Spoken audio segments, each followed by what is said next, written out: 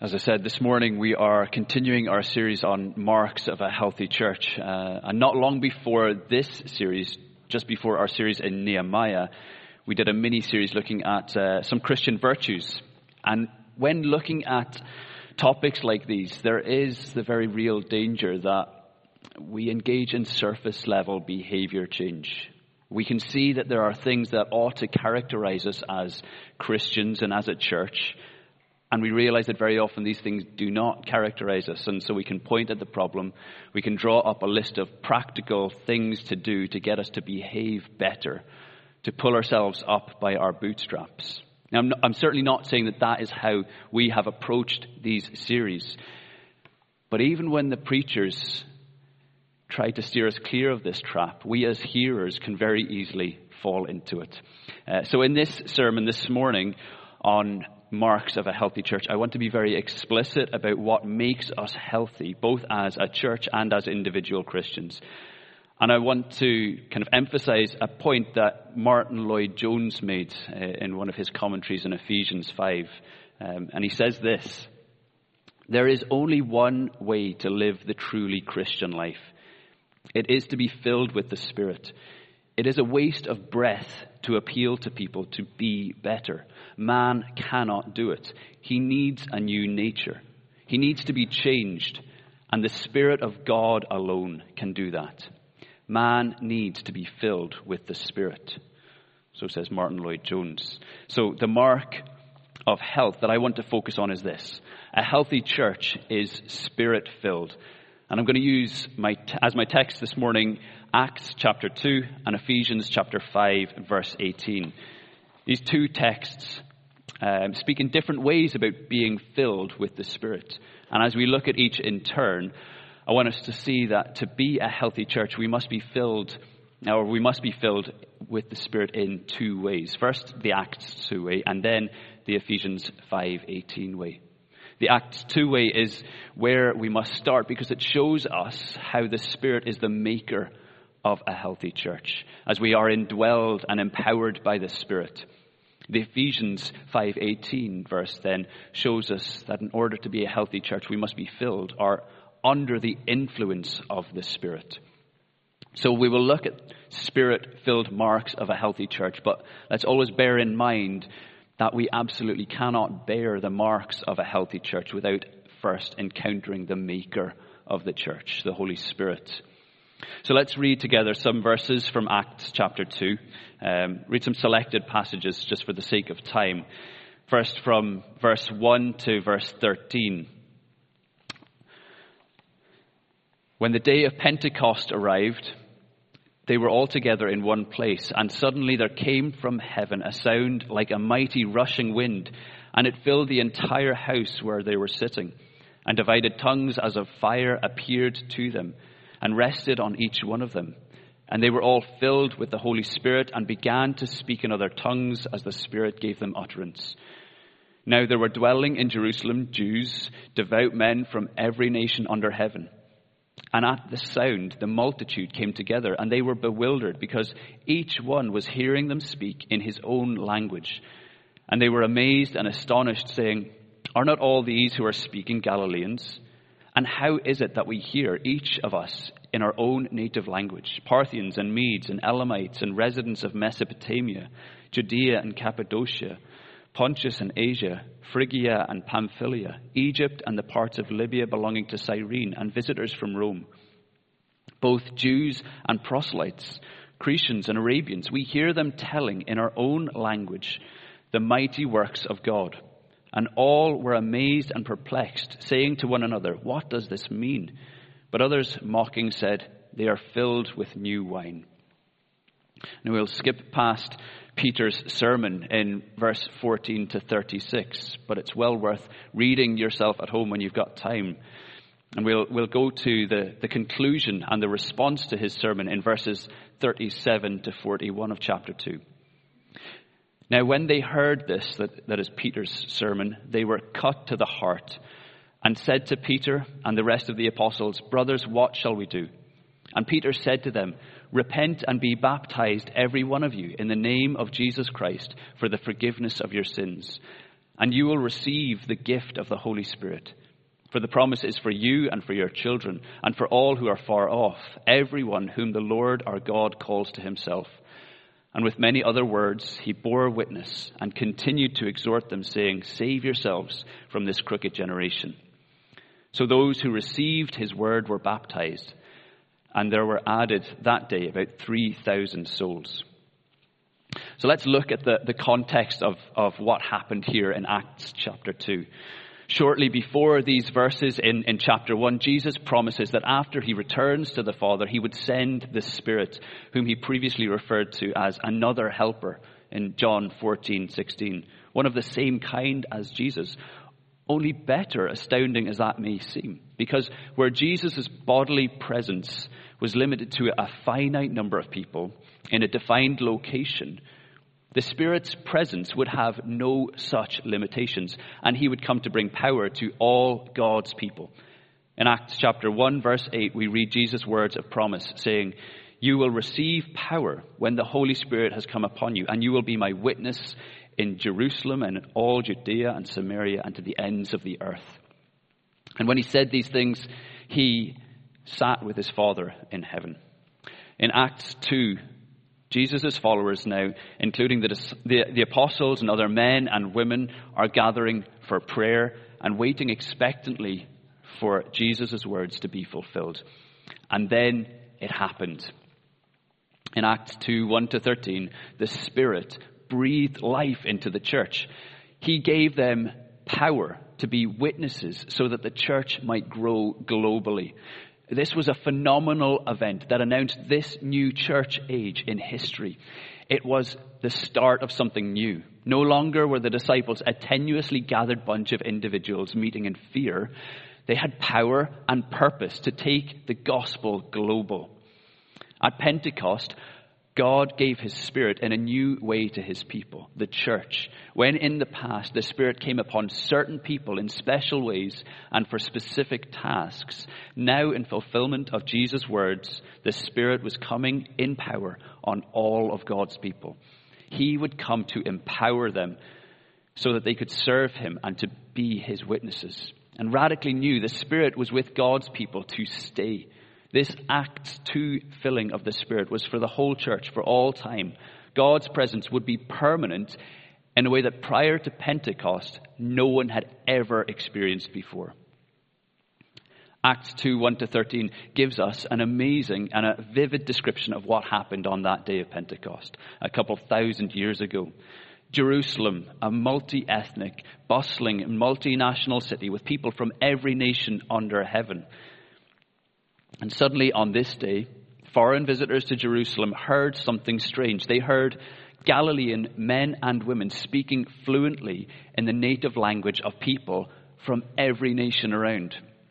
These ordinary Galilean Christians were given extraordinary power to communicate the gospel to a global audience without fear or timidity, but with power and love because the Holy Spirit had been given to them. Their powerful preaching, we see then, divides the crowd into those who were amazed and perplexed and wanted to know more, and those who scoffed and mocked and accused the disciples of being drunk. But we see, despite these accusations of drunken behavior, it's important to note that what happened on that day was not chaos, but in fact order. Although mockers accused them of speaking gibberish and of being drunk, it was only gibberish to those who did not listen or who did not understand or who did not want to. The word of God was being clearly and powerfully communicated in intelligible human languages. It was, in fact, the order and intelligibility of the disciples' words that so impacted the crowd. And we should expect nothing less from the Spirit, because the Spirit's function from the very beginning has been to bring order and not chaos.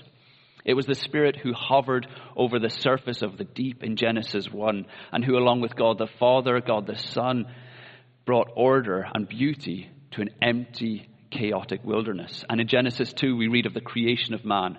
Adam was formed from the dust, but it wasn't until God breathed his Spirit into that man that he became a living being. So we know that the Spirit, by his power, brings life and order and beauty. And this is what we see here in Acts 2. The Spirit breathes life into the church in a way that has echoes of Ezekiel 37 and that vision of the valley of dead, dry bones that are clothed in flesh and made to stand on their feet and brought to life when the Spirit of God comes upon them and they stand as a mighty army. So too, here in Acts 2, the church are filled with power and tell of the mighty works of God to the people around them with divine power when they're filled with the Spirit. And now as we go through Acts 2 and beyond, it becomes clear that the gift of the Spirit was not just an isolated event in history, not just for this day of Pentecost. We see that the gift of the Holy Spirit was not limited to this time, or to this place, or indeed to these particular people. Peter begins his sermon in verse 14 to 21 by explaining that what happened that Pentecost day was a fulfillment of prophecy from Joel, which told how men and women, young and old, from all sections of society would receive the Holy Spirit and be filled with remarkable power, so that all who call on the name of the Lord shall be saved. And Peter then continues to convict those listening that Jesus is this Lord on whom they must call. And then we see at the end of Peter's sermon, everyone was cut to the heart and asked what they should do. Remember, these were people from every nation, Jews and non-Jews, Cretians, Arabians, people from Egypt, Libya, visitors from Rome. And then Peter tells them what they must do. He says in verse 38 and 39, "Repent and be baptized, every one of you, in the name of Jesus Christ, for the forgiveness of your sins, and you will receive the gift of the Holy Spirit. For this promise is for you and for your children and for all who are far off, everyone whom the Lord our God calls to himself." These words are massive. They tell us the gift of the Spirit is for all people, from all backgrounds, from all places, through all ages. These words come to us today, to you and to me, as those who are far off, living generations after this promise was made.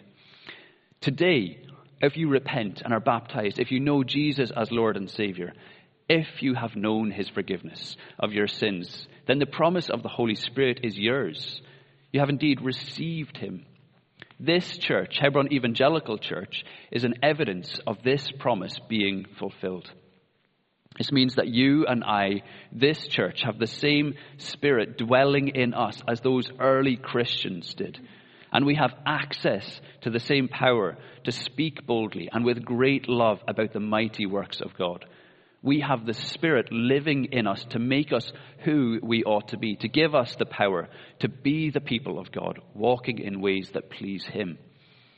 Here in Acts 2 and now today, the Spirit fills ordinary people with his extraordinary power so that we can proclaim the good news of salvation to ordinary people from every nation, that they in turn might repent and receive the Holy Spirit and can continue the cascade of gospel good news reaching more and more and more so that God's kingdom would grow and that he would be glorified. This is the glorious way of the Holy Spirit making the church and filling the church. There's immense encouragement for us from this text. We ordinary Christians have the Holy Spirit living in us. His power is available to us. His power that gives us a new heart and enables us to be the people God created us to be. His power to make us healthy as individual Christians and healthy as a church. So this is the first way in which the healthy church, or indeed the true church, must be filled with the Spirit. We are indwelled and empowered by the Spirit. And next we're going to turn to Ephesians chapter 5 and verse 18 to see the other way in which a church, in order to be healthy, must be filled with the Spirit. In this short verse in Ephesians 5:18, Paul writes to Christians, and he says to them, "Do not get drunk with wine, for that is debauchery, but be filled with the Spirit." People who have been indwelled by the Spirit and empowered by the Spirit Now Paul in Ephesians 5:18 calls this being sealed with the Holy Spirit. We see that in Ephesians 1 verse 13. Paul calls the kind of Acts 2 type filling being sealed. He says, in him you also, when you heard the word of truth, the gospel of your salvation, and believed in him, were sealed with the promised Holy Spirit. So Paul is speaking to these same people in 5:18 of Ephesians. And he recognizes that they are filled with the Spirit in the same way that was evident in Acts 2. And that was promised by Peter for all who repent and turn to Jesus. This filling or indwelling is not something that they can lose. It doesn't need topped up. And yet Paul says, be filled with the Spirit. So how are we to understand these words and apply them to ourselves? Ephesians shows us that it's possible for us to be indwelled by the Spirit and yet live in ways that resist his power, ways that grieve the Spirit, as Ephesians 4 verse 30 says. Or to put it in terms of Galatians 5, having been given life by the Spirit, we can yet walk out of step with the Spirit. The filling with the Spirit here in Ephesians 5:18 is not a salvation issue, but it is certainly a spiritual health issue and a church health issue. So let's briefly look at this verse in a bit more detail in the light of Acts 2 and seek to make some applications for us today. On the day of Pentecost in Acts 2, some scoffers accused the disciples of being filled with wine and not the Spirit. Paul here in Ephesians seems to parallel that thought and instructs Christians not to be drunk with wine, but to be filled with the Spirit. He contrasts being under the influence of alcohol with being under the influence of the Spirit. And this is a good way to understand what Paul is telling the Christians to be and do here. He instructs them to be continually under the influence of the Spirit, as we learned. And as we learned in Acts 2, this looks like order and clear communication of the mighty works of God with the power of the Spirit. Paul instructs them to have their actions and thoughts and relationships, everything controlled by the Holy Spirit who is in them. Their lives are to be filled with the fruit of the Spirit. And we see what this looks like in verse 19 of Ephesians chapter 5 and following, where we see them speaking to one another in psalms and hymns and spiritual songs, giving thanks to God for everything and submitting to one another out of reverence for Christ. There's no doubt that what we have here in verse 18 of Ephesians 5 is a command from Paul. He instructs the Christians whom he has previously identified as being sealed with the Spirit to be filled with the Spirit. This is something that they must do. But the language here is actually in the passive voice, indicating that they are not so much to become under the influence of the Spirit by their own effort, but by simply allowing the Spirit to act, to work in and through them. They are to yield their lives to the Spirit. John Stott put it like this. He said that this instruction from Paul to be filled with the Spirit should read in the way that the NEB translation puts it, which says, let the Holy Spirit fill you. And he goes on to say the implications of this is that when we think about being filled with the Spirit in this Ephesians 5:18 kind of way, there is no technique to learn or formula to recite. What is essential is such a penitent turning from what grieves the Holy Spirit and such a believing openness to him that nothing hinders him from filling us. So what we have here is a command. It is something that believers must do, but the active agent of change is not the believer, but the Holy Spirit. We must yield our lives to him. Now, this is something that is easy to say. It's so much harder for us to do. Because as William pointed out last week when he was preaching, we have within us a nature that still seeks after our own interests. We do not naturally yield to the Spirit because we want to exert our own power and influence. And this is precisely why we need to remind ourselves of the continual need to give ourselves up, give up our selfish, sinful desires of control, and give it all over to God, to be yielded to his Spirit. You know, even as I wrote this, I had within me a war waging. I wanted to close my Bible and to stop thinking about what I was thinking and distract myself with watching the football or mindlessly scrolling on a web page, frittering away time.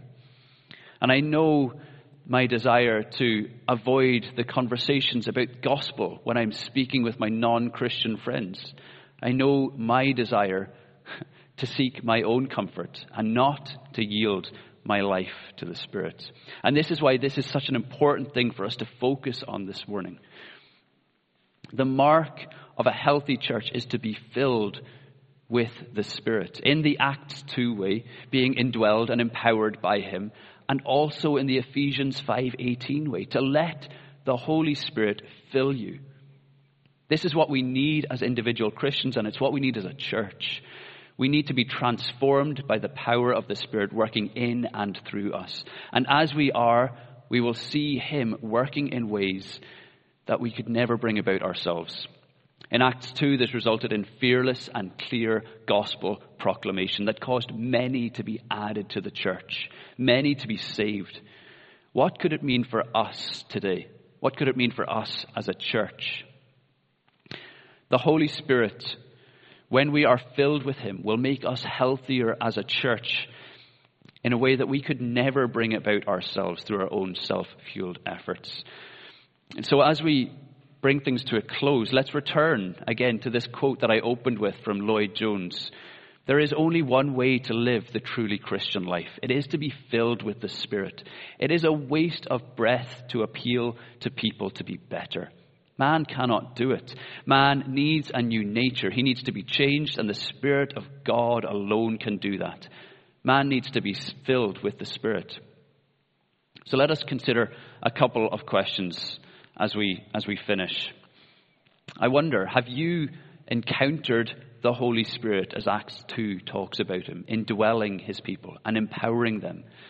Are you aware that you have new desires, a new heart since becoming a Christian? Or does all this sound very strange and foreign to you? Perhaps you're not even yet a Christian. Well, the challenge from Peter in Acts 2:38 is for you. And the promise is for you. It says, repent and be baptized in the name of Jesus Christ for the forgiveness of your sins, and you will receive the gift of the Holy Spirit. There is no better thing to do and no better gift to receive. And if you would like to talk to someone about it, I would love to chat with you. Or perhaps this life of the Spirit is familiar to you, but maybe a distant or a faded memory. Perhaps you had an experience of living in step with the Spirit, knowing the fruits of the Spirit in your life, but these have faded. Paul's words in Ephesians 5:18 then are for you, and they are not a burden, but an invitation to freedom.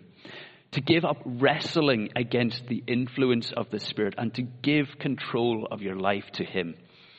As Christians and as a church, you and I need to heed the words of Peter and Paul.